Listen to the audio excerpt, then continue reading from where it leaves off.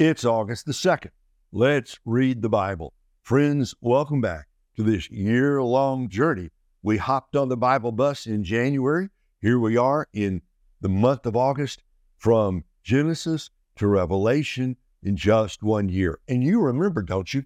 We're taking the books in order, Old Testament, New Testament, but we're interspersing them so that we did some of the Old Testament, then we did the Gospel of Matthew and more of the Old Testament and the Gospel of Mark and so on. So the way it's worked out here in the month of August, we are in the amazing book of Esther.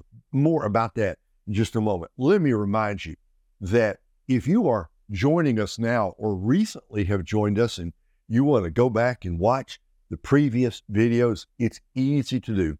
They are all archived online, free. You can download them or you can watch them anytime, 24/7 at Rumble. That's a video platform.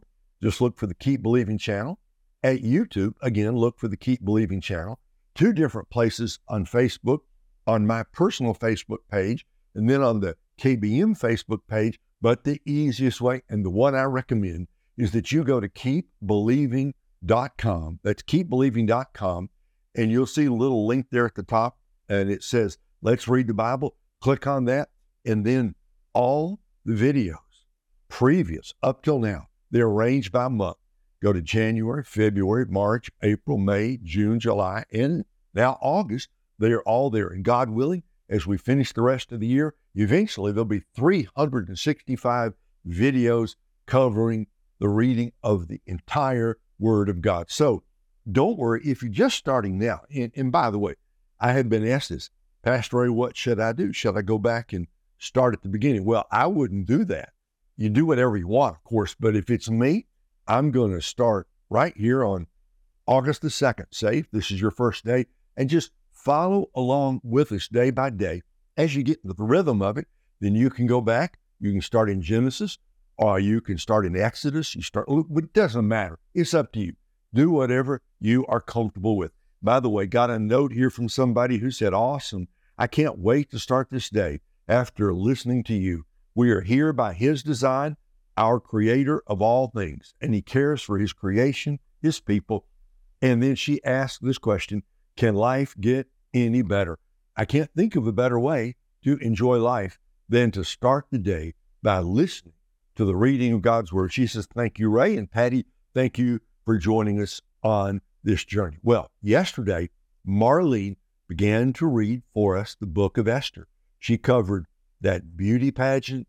She covered how Esther was called in by the king, and then about Mordecai, her uncle, her Jewish uncle, and then Esther, and then this wicked Haman and his plot. Well, that's yesterday. And we were left with a cliffhanger. What's going to happen when Esther goes in to see the king? Because if he doesn't stretch out his scepter, Esther she's probably going to die right on the spot. And she says, if I perish, I perish. She's going to do the will of God no matter what. So I want you to pay attention then. And Marlene is going to come back now. She's going to read for us Esther 5, 6, and 7. Honey, take it away. Thank you for reading God's Word for us today. Esther chapter 5. Welcome back. On the 3rd day of the fast, Esther put on her royal robes and entered the inner court of the palace, just across from the king's hall. The king was sitting on his royal throne, facing the entrance. When he saw Queen Esther standing there in the inner court, he welcomed her and held out the gold scepter to her. So Esther approached and touched the end of the scepter. Then the king asked her, "What do you want, Queen Esther? What is your request?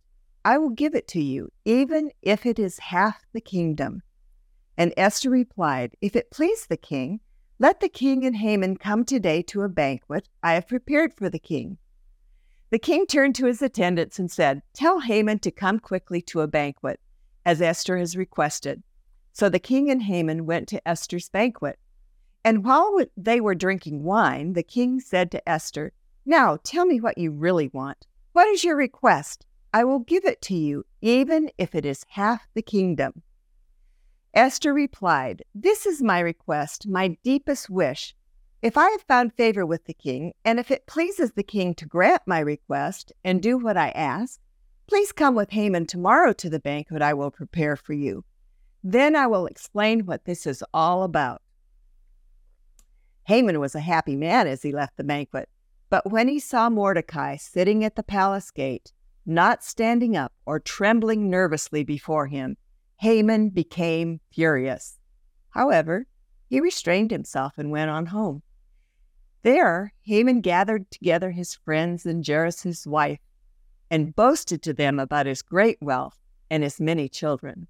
He bragged about the honors the king had given him and how he had been promoted over all the other nobles and officials. Then Haman added, "And that's not all. Queen Esther invited only me and the king himself to the banquet she prepared for us, and she has invited me to dine with her and the king again tomorrow." Then he added, "But this is all worth nothing as long as I see Mordecai the Jew sitting there at the palace gate." So Haman's wife Zeresh and all his friends suggested, "Set a sharpened pole that stands 75 feet tall, and in the morning ask the king to impale Mordecai on it. When this is done, you can go on your merry way to the banquet with the king." This pleased Haman, and he ordered the pole set up. Chapter 6.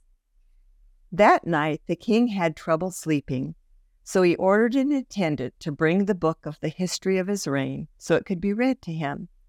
In those records, he discovered the account of how Mordecai had exposed the plot of Bigthana and Teresh, two of the eunuchs who had guarded the door to the king's private quarters. They had plotted to assassinate King Xerxes. "What reward or recognition did we ever give Mordecai for that?" the king asked. His attendants replied, "Nothing has been done for him."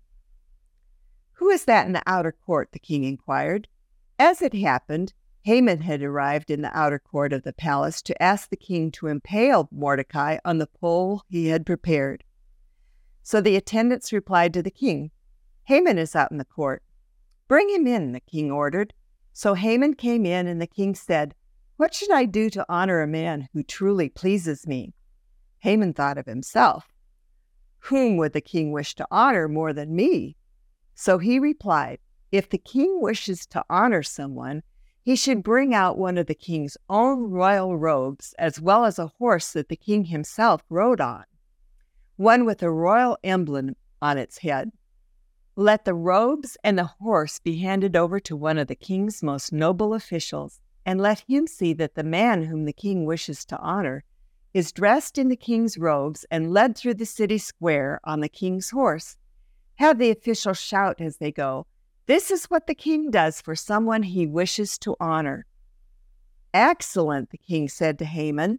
"Quick, take the robes and my horse and do just as you have said for Mordecai the Jew, who sits at the gate of the palace. Leave out nothing you have suggested." So Haman took the robes and put them on Mordecai, placed him on the king's own horse, and led him through the city square shouting, "This is what the king does for someone he wishes to honor." Afterward, Mordecai returned to the palace gate, but Haman hurried home, dejected and completely humiliated. When Haman told his wife Zeresh and all his friends what had happened, his wise advisers and his wife said, "Since Mordecai, this man who has humiliated you, is of Jewish birth, you will never succeed in your plans against him. It will be fatal to continue opposing him."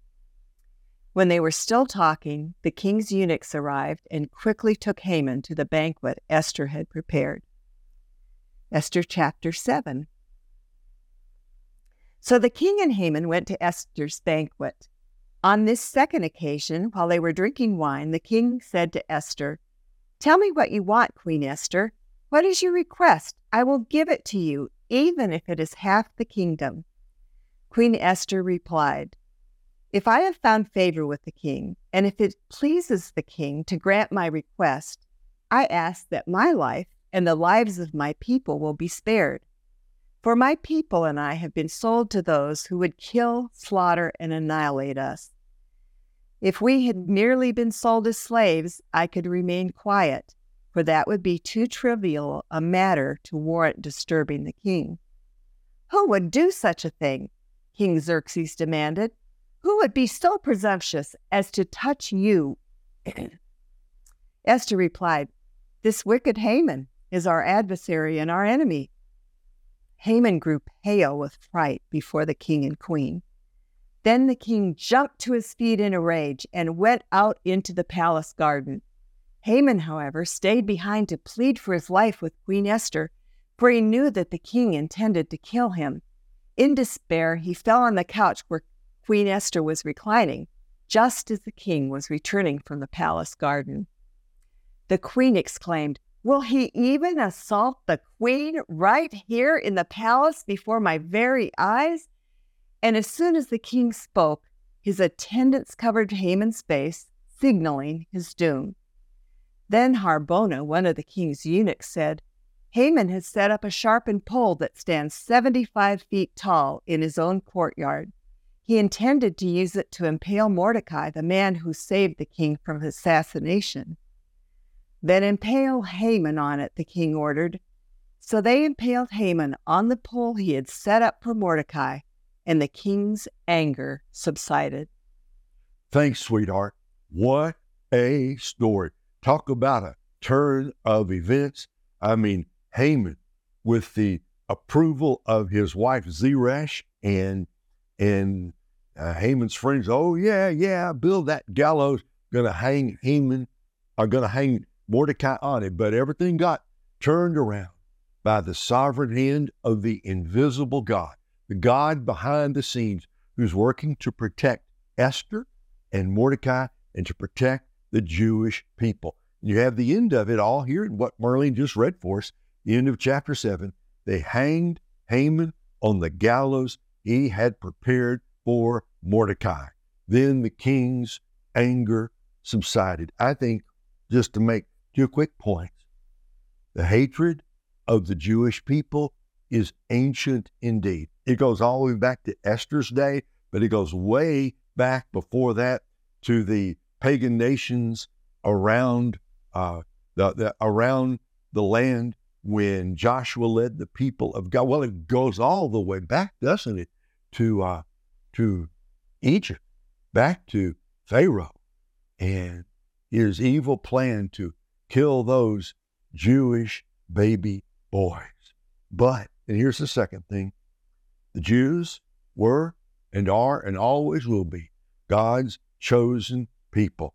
They were the nation God chose, not because of any righteousness in them, because of the good hand of the Lord. God raised up the Jewish people. He raised up the nation, and through the Jewish people and the nation of Israel, He brought to the world the Lord Jesus Christ. God knows what He's doing, friends. He's working behind the scenes on behalf of His people. Are you a child of God? Do you know the Lord Jesus? Then you can have confidence today, that God is going to take care of you. He's going before you. He's watching behind you. He's around you. He's above you. He's beneath you. He's got you in the palm of His hands. And you know, when the time comes, He can turn things on their head so that Haman built the gallows, planning to hang Mordecai, but who's swinging in the wind there? It's not Mordecai. It's evil, wicked Haman himself. God knows what He's doing. He's going to vindicate His people. So go out and have a great, God-blessed day. I want you to come back tomorrow because the end of the story, it just gets better and better and more amazing. So Marlene is going to take us to the end of the book of Esther tomorrow. Go out, have a God-blessed day, great confidence in God. Come back tomorrow. We'll finish the book of Esther together. God bless.